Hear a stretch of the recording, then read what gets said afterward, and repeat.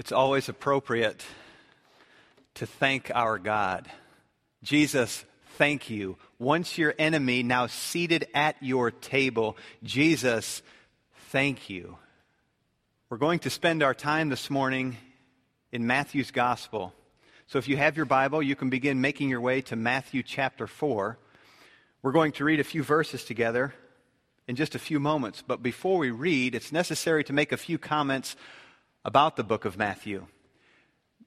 Matthew is the first book of the New Testament, and as we read through this gospel, we recognize that Matthew's purpose is to inform the readers that Jesus is the Messiah. Jesus is the Messiah. The prophets in Israel's history had told of the time, still future, when the Messiah would arrive, establish his kingdom, and set his people free. Not freedom from an oppressive government, but freedom from the yoke and bondage of sin. The Old Testament closes, and then there's a period of about 400 years where the prophets were silent. And as the New Testament unfolds, the time that the people have been eagerly anticipating has arrived. And the arrival of this time of fulfillment of the Scriptures begins with the birth of Christ. The birth of the long-awaited Messiah. We're familiar with the words we sing often around Christmas time. Come, thou long-expected Jesus, born to set thy people free. But there's a problem in Matthew's day. The people were weighed down by life in a fallen world. They were weighed down by their own sins and the sins of people around them. Darkness shrouded the human heart, and the people were unable to see clearly because of the spiritual blindness. Hatred and anger, jealousy ruled the hearts of the people. Oppressive governments exploited the poor, and the weak were abused and mistreated. Sickness and disease were rampant.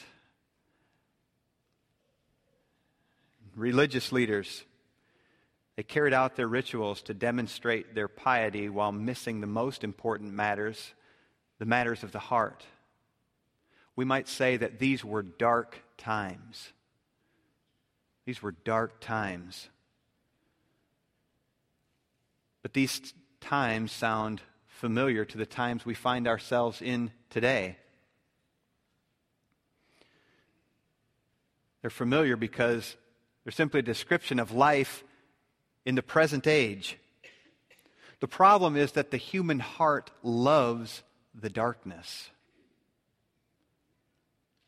And we, like the people of whom we will read, need help. The darkness that surrounds our hearts must be removed in order that we may see clearly. We need hope. We need redemption. Who will deliver us from this darkness? Matthew opens his gospel by telling us about the birth of Christ. And so we read the events surrounding the birth of Jesus, and then we read about John the Baptist baptizing in the River Jordan. We read of Jesus being baptized. And then Jesus being led away into the wilderness to be tempted by the devil. And that brings us up to where we are this morning in Matthew chapter 4. So if you would stand with me in honor of God, we're going to read Matthew chapter 4, verses 12 through 17. Now when he heard that John had been arrested, he withdrew into Galilee. And leaving Nazareth, he went and lived in Capernaum by the sea in the territory of Zebulun and Naphtali, so that what was spoken by the prophet Isaiah might be fulfilled. The land of Zebulun and the land of Naphtali, the way of the sea beyond the Jordan, Galilee of the Gentiles. The people dwelling in darkness have seen a great light. And for those dwelling in the region and shadow of death, on them a light has dawned. From that time Jesus began to preach, saying, Repent, for the kingdom of heaven is at hand. You can be seated. Our Father, we thank you for your word, and we ask that you would come this morning, help us to understand. Give us eyes to see and ears to hear and hearts to understand that we may know you. Conform us to the image of Christ. We pray in his name. Amen. In this passage, we see that Jesus came into the world as the light of the world to carry out, to accomplish God's purpose of redemption. Jesus came into the world as the light of the world to accomplish God's purpose of redemption. This morning we're going to make 3 observations of the text we have, and the first observation is this: Jesus fulfills the Scriptures. Jesus fulfills the Scripture. As we read through the book of Matthew, we recognize that he repeatedly cites Old Testament Scriptures. In fact, Matthew cites more than 50 times he cites Old Testament texts. We also recognize that there are several of what we would call fulfillment formulas in the book of Matthew. Fulfillment formulas which say something like this: all this took place to fulfill what the Lord had spoken by the prophet. And so when we couple these things together, Matthew's heavy reliance upon the Old Testament and these fulfillment formulas, we understand that under the inspiration of the Holy Spirit, Matthew labors to show that Jesus indeed fulfills the Scriptures. Jesus is the intended end for the Scriptures. He's the high point. The section we have before us this morning begins with some information about Jesus' travels. In verse 12, we see that when Jesus learned of the arrest of John, he withdrew into Galilee. John had been ministering in this region of Judea in the south. And we know the story. John, this bold defender of the truth, went to Herod and confronted him about the relationship that Herod had with his brother Philip's wife. And being confronted by John, Herod was furious and ordered that John be imprisoned. And what we learn is when Jesus heard of this, of John's imprisonment, he withdrew. He got safely away from this region. Perhaps it was because of the danger there in Judea, in the south. Or perhaps, more likely, John had finished the ministry. John came proclaiming, "Prepare the way of the Lord." And as John's ministry comes to a close, Jesus' ministry begins. And so Jesus withdraws from this region in the south, and he travels north to this city called Nazareth, this small town called Nazareth. And then from there, he travels to this city called Capernaum along the Sea of Galilee. We learn in Mark's gospel that there was a customs post here in this city of Capernaum, a place where taxes would be collected. Capernaum was situated along a popular trade route. And so as people were moving in and out of this city, there's a tax booth set up there. There was also a military post here. And the towns along the Sea of Galilee then, they relied upon fishing, the fishing industry for economic stability. This is a bustling place, this place called Capernaum, a place where Jesus ministered. He performed many miracles in Capernaum. He preached in their synagogue, calling people to repent and believe the gospel. Capernaum by the sea in the territory of Zebulun and Naphtali. Zebulun and Naphtali are 2 of the tribes of Israel. And so following this kind of geography, teaching us the travels of our Lord, we come to verse 14 and read these words: "So that what was spoken by the prophet Isaiah might be fulfilled," which brings us to our point. The purpose behind Jesus traveling north to Capernaum was so that Isaiah's prophecy might be fulfilled. Here's just another example of Matthew's concern to show the reader that Jesus is indeed the fulfillment of the Old Testament. He's already demonstrated this numerous times in the opening chapters. For example, in chapter 1, verses 22 and 23, we read of the birth of the Christ as prophesied by Isaiah. And in chapter 2, God calling his son out of Egypt as fulfillment of Hosea's prophecy. The weeping because of the slaughter of the babies as fulfillment of Jeremiah's prophecy. Jesus living in Nazareth so that he might be called a Nazarene in fulfillment of the prophets. John the Baptist had come, the one about whom Isaiah had prophesied in chapter 3. And now here Jesus goes and dwells in Capernaum in fulfillment of Isaiah's prophecy that the people dwelling in darkness would see a great light. And so we begin to understand what Matthew is communicating. Matthew wants the readers to understand that Jesus is the fulfillment of the Old Testament. What does fulfill mean? What does it mean to say that Jesus is the fulfillment of the Scriptures? To fulfill speaks of bringing something to its intended end or purpose. To say that Jesus is the fulfillment of the Old Testament means that Jesus is the culmination, the high point, the intended end of the Scriptures. We've been spending a lot of time as a church in the Old Testament, in the Pentateuch. There we read about the sacrificial system. And we recognize that the sacrificial system was a pointer. It was a pointer to Christ. The sacrifice. The one final sacrifice for the forgiveness of sins. Consider where God dwelt in the Old Testament.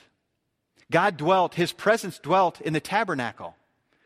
This was a pointer to Christ, the true tabernacle. We read in John's Gospel, the Word became flesh and dwelt, or literally tabernacled among us. And so we look at the Old Testament and we may think about the Old Testament as a big arrow pointing ahead to the Messiah. Pointing ahead to Christ. This informs the way that we read the Scriptures. The Old Testament isn't meant to be read in isolation. The Old and New Testament form a cohesive whole. The Old Testament pointing ahead to the Messiah, the one who would come and deliver His people from their sins. We understand that Jesus fulfills the Scripture. Look carefully at verse 14 again. We see these words, might be fulfilled. That is, the words that Isaiah the prophet has spoken, that they might be fulfilled. And a careful study of the wording here reveals that God is the implied agent behind these actions. God is the agent bringing the events to pass. God is ordering the events of human history to bring about His perfect plan of redemption. And nothing will thwart His purposes. Redemptive history was and still is unfolding according to God's plan. The coming of Christ had been prophesied. The sacrificial system, the ministries of the prophets and the priests and the kings had all been established to point to the Christ. And He arrived on the stage of human history at precisely the right time. And in so doing, He brought the Scriptures to their fulfillment, to their intended end. God's plan of redemption through Jesus provides a way for us to be reconciled to God. God, in His goodness, in His infinite wisdom, and in His mercy, has provided a way for us to be reconciled to Him. Having been separated from Him through the guilt of Adam and from our own guilt, our own sin, and our own shame, God in His mercy has made a way for us to be brought back into a right relationship with Him. And as Christ comes on the scene in the book of Matthew, we see God's plan being fulfilled. When we recognize that God is ordering, has ordered, and is ordering the events of human history, and that He's made a way for us to be reconciled to Himself through Christ, we recognize that we have peace in the midst of turmoil. Because of God's plan for us, we can have peace through His Son in the midst of turmoil. Consider this. If God has purposed, God's purposeful plan of redemption included the death of His own beloved Son, if His plan included the suffering of His own beloved Son to rescue sinners from eternal destruction, then certainly the suffering in our own lives has meaning and purpose.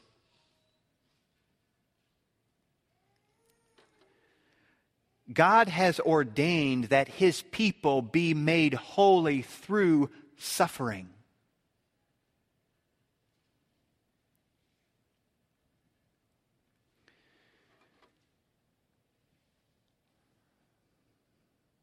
This is profound. It's not what we would choose.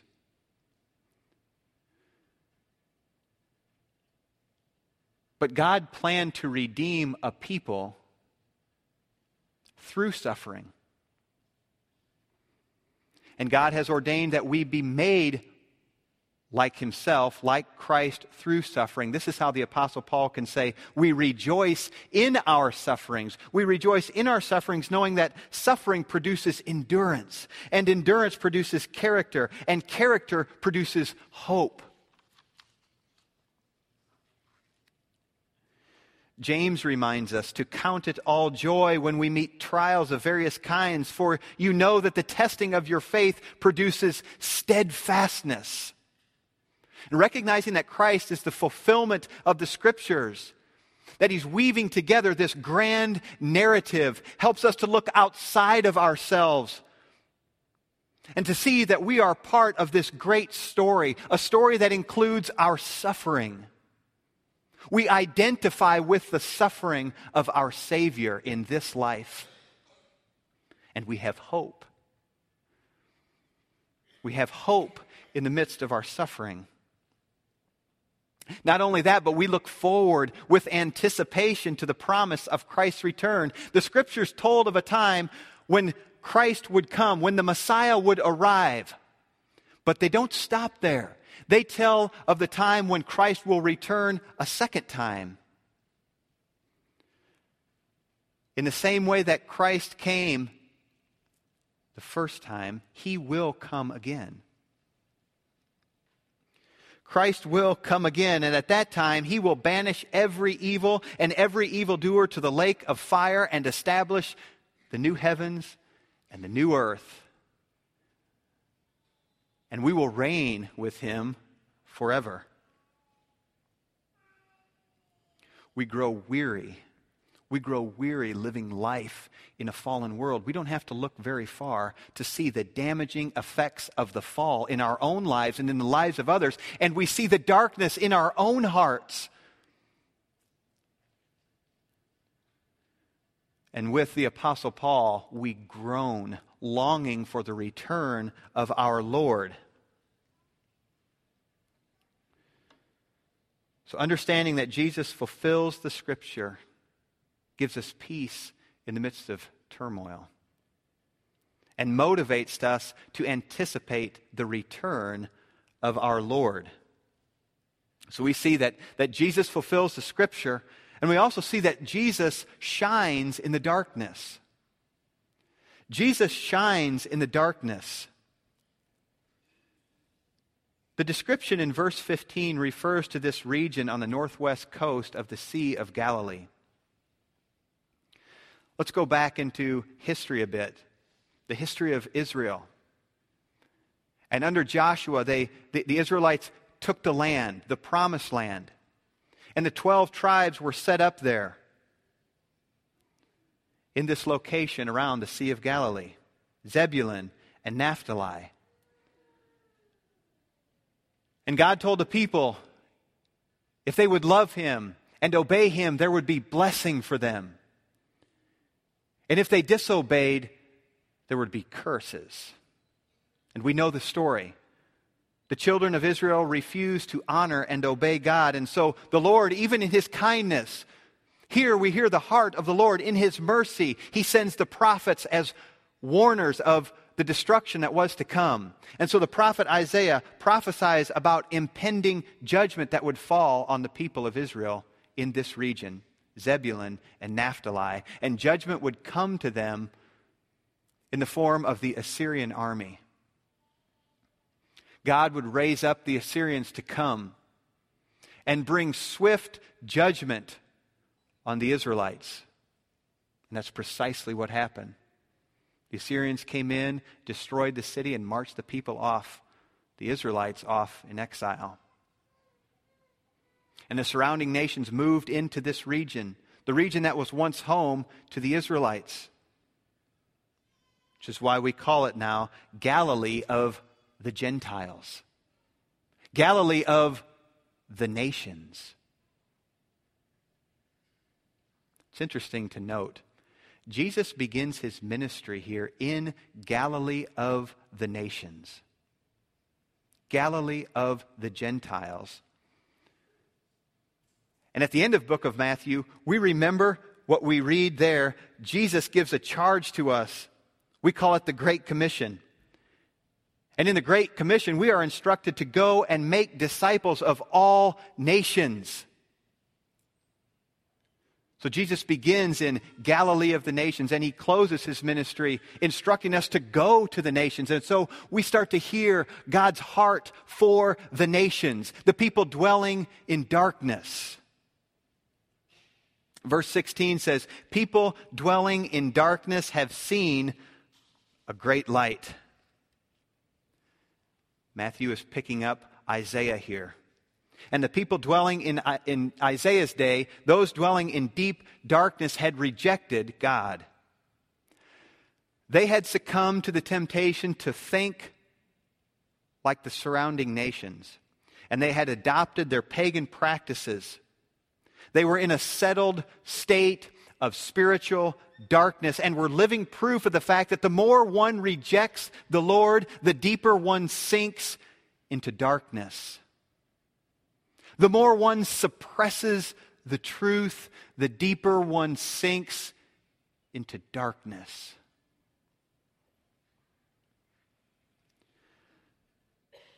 Darkness is eerie.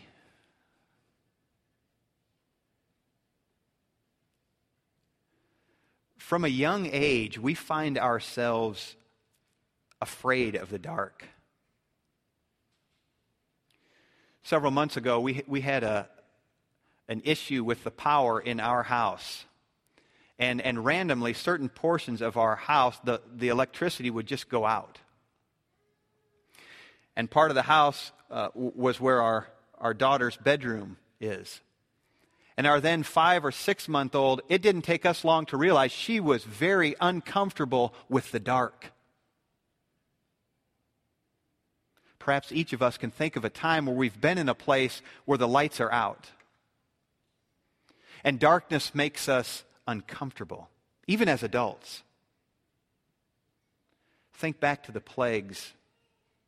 In the book of Exodus, we read in chapter 10 and verse 21, "Then the Lord said to Moses, 'Stretch out your hand toward heaven, that there may be darkness over the land of Egypt, a darkness to be felt.'" A darkness to be felt.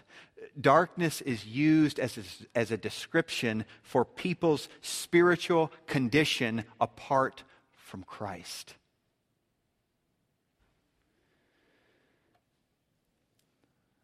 John chapter 3, verse 19 says, "And this is the judgment. The light has come into the world, and people loved the darkness rather than the light because their works were evil. For everyone who does wicked things hates the light and does not come to the light, lest his works should be exposed." In the book of Acts, we read the story of Saul and his conversion. Saul was traveling on the road to Damascus when he struck down. And in chapters 26 and verse 16 we read, "But rise and stand upon your feet, for I have appeared to you for this purpose, to appoint you as a servant and witness to the things in which you have seen me, and to those in which I will appear to you, delivering you from your people and from the Gentiles to whom I am sending you." Here it is. Here is your commission, Saul turned Paul. The Lord says, "I have a task for you, and here's what it is. To open their eyes so that they may turn from darkness to light." They may turn from darkness to light and from the power of Satan to God. 1 John 2:9 says, "Whoever says he is in the light and hates his brother is still in darkness."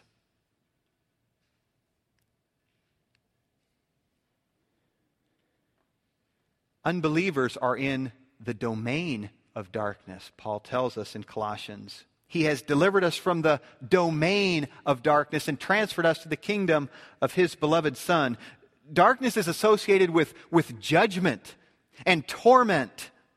On the great day, the final day, when the Lord will return, the sun shall be turned to darkness. In the Gospels, we read of people being cast into outer darkness. Outer darkness as judgment. In that place of darkness, there will be weeping and gnashing of teeth.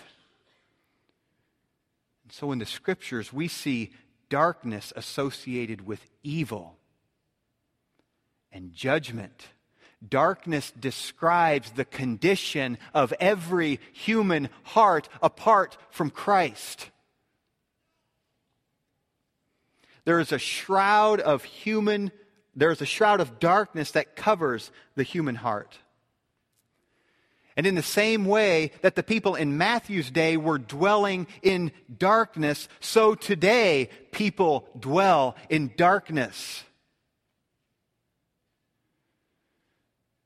There is darkness outside and there is darkness within.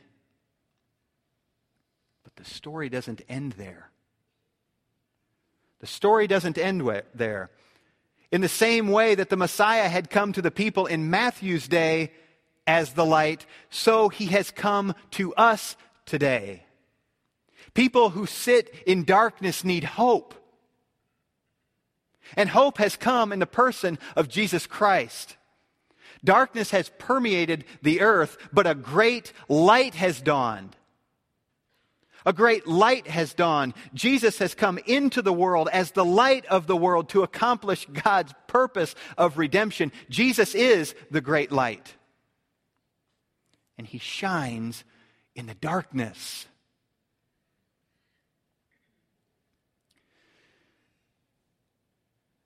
Repeatedly in the Gospel of John, we read of darkness and light. Darkness and light. Consider the words of the Apostle John, chapter 1 and verse 4. "In him was life, and the life was the light of men." And then verse 5, "The light shines in the darkness, and the darkness has not overcome it." There is hope here. Chapter 1 and verse 9, "The true light, which gives light to everyone, was coming into the world." Chapter 8 and verse 12, again Jesus spoke to them saying, "I am the light of the world. Whoever follows me will not walk in darkness, but will have the light of life." Chapter 9 and verse 5, as long as I am in the world, I am the light of the world. Chapter 12 and verse 46, I have come into the world as light so that whoever believes in me may not remain in darkness. Jesus shines in the darkness. The light dispels the darkness. Where there is light, darkness flees.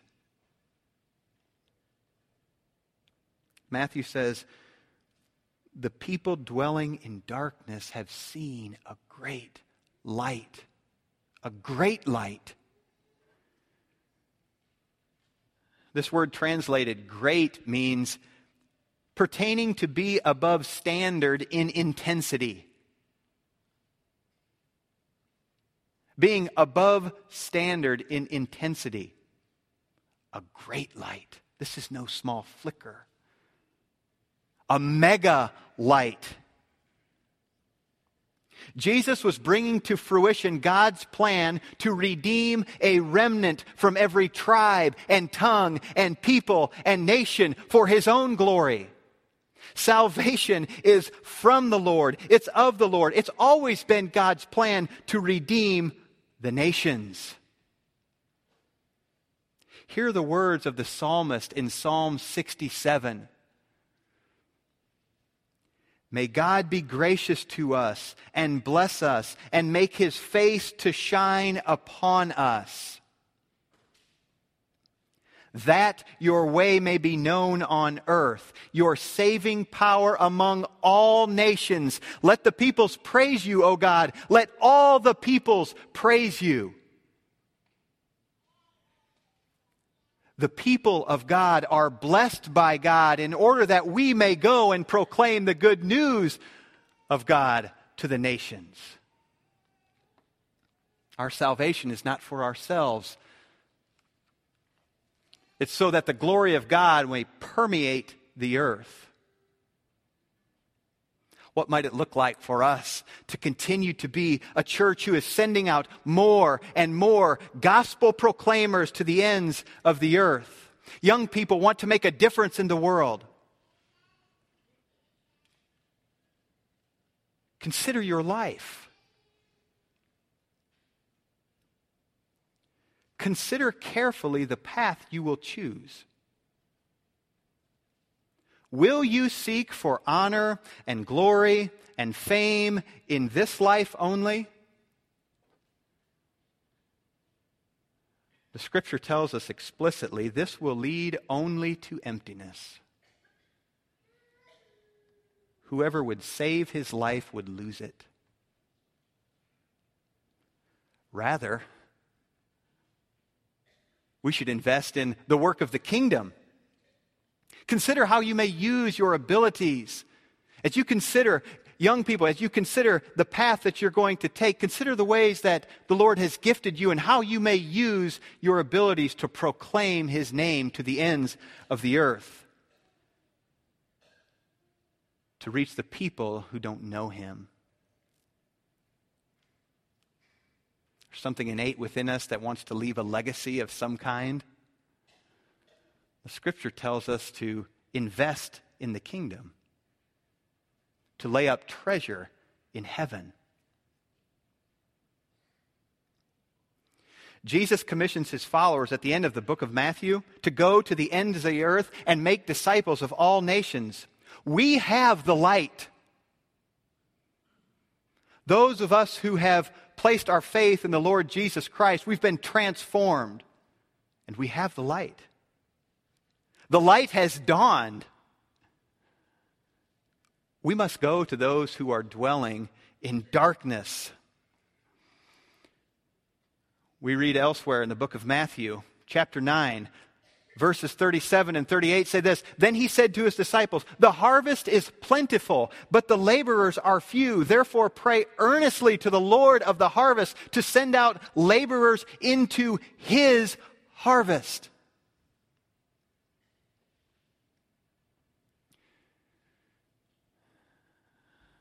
God's plan of redemption includes the salvation of people from every tribe and tongue and people and nation.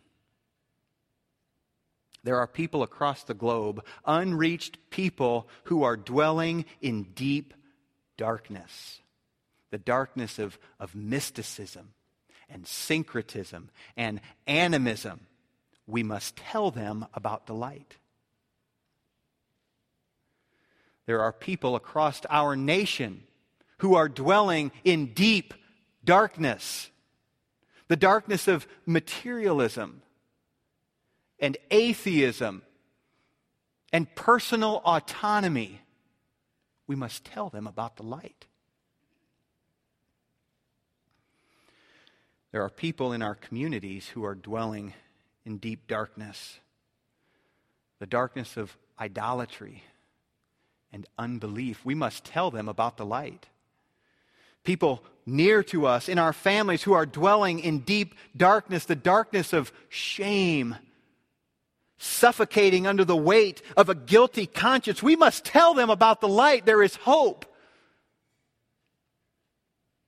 The light has dawned.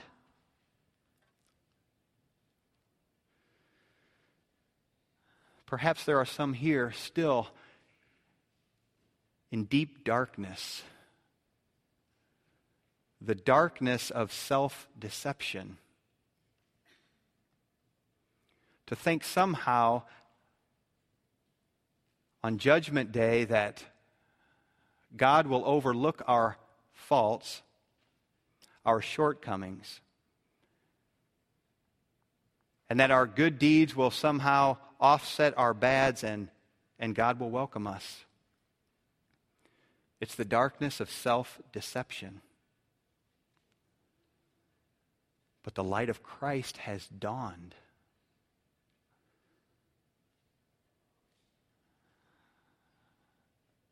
If you're under the thick cover of darkness this morning, plead with the Lord. Plead with the Lord to remove the darkness from your heart.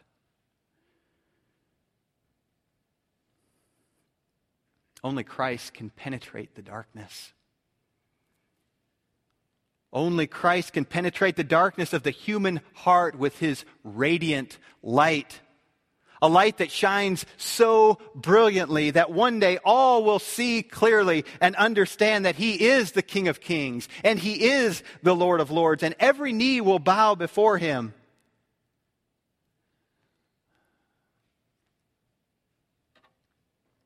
Yes, Jesus has come to fulfill the Scriptures.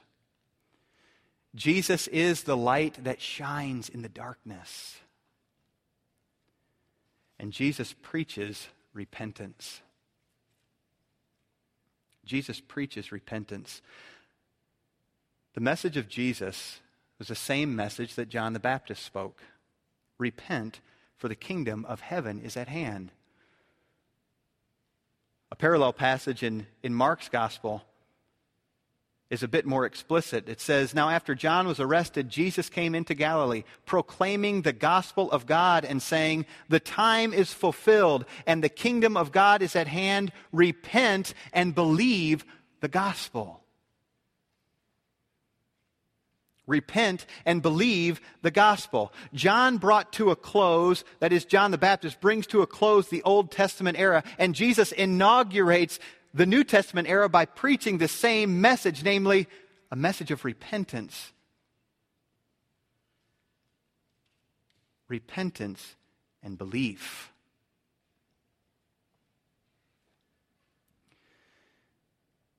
Biblical repentance includes sorrow for sin.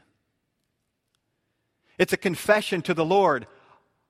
I've been dwelling in darkness. I'm holding on to this darkness. We're familiar with this picture of mankind in his fallen state, kind of clinging to, holding on to this condition we call sin. And repentance says we must let go of this. We must acknowledge we're holding on to this thing called sin. We repent, we let go, and we look to Christ. We repent and we believe. To repent means to turn, to return to God.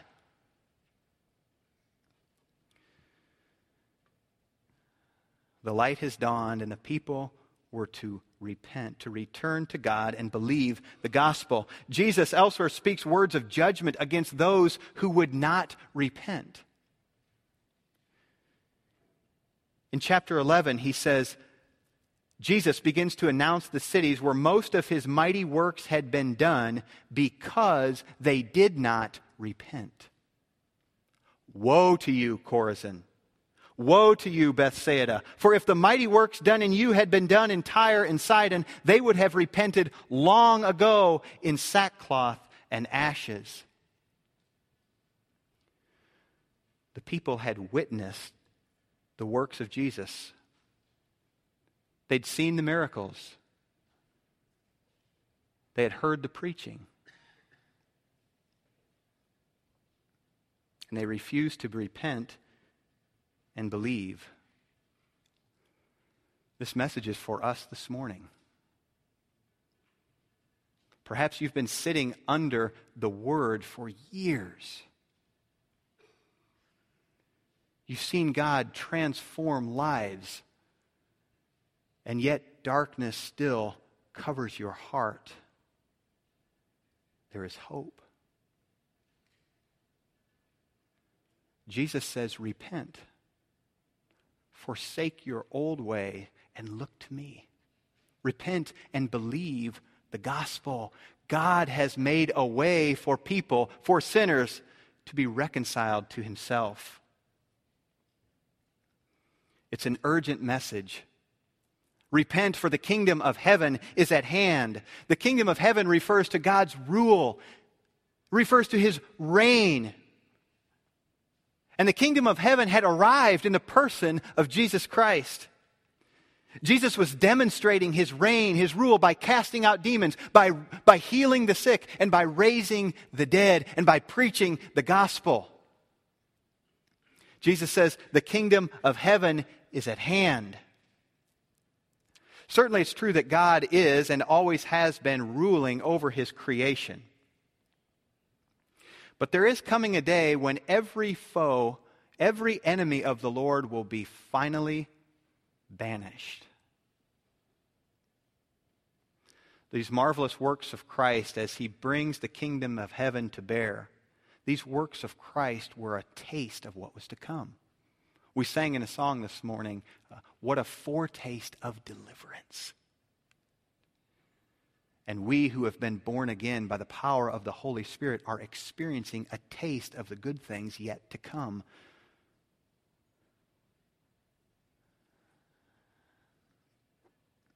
About our salvation, we may say we're living in a time of already and not yet. We've already been changed. We're being changed. And we're not yet glorified. We look forward to that day. We still live in a fallen world. We still battle our flesh. But there is hope for us. This message of repentance is not for the unbeliever only. It's for the believer. Our lives should be characterized by repentance. Daily putting off and putting on Christ. So we take the message of the King, this message of repentance, to the ends of the earth. We call on people to repent and believe the gospel. In humility, we tell others about Christ, recognizing that he has pulled us from darkness. He set our feet upon the rock. And so we humbly proclaim the good news of the kingdom.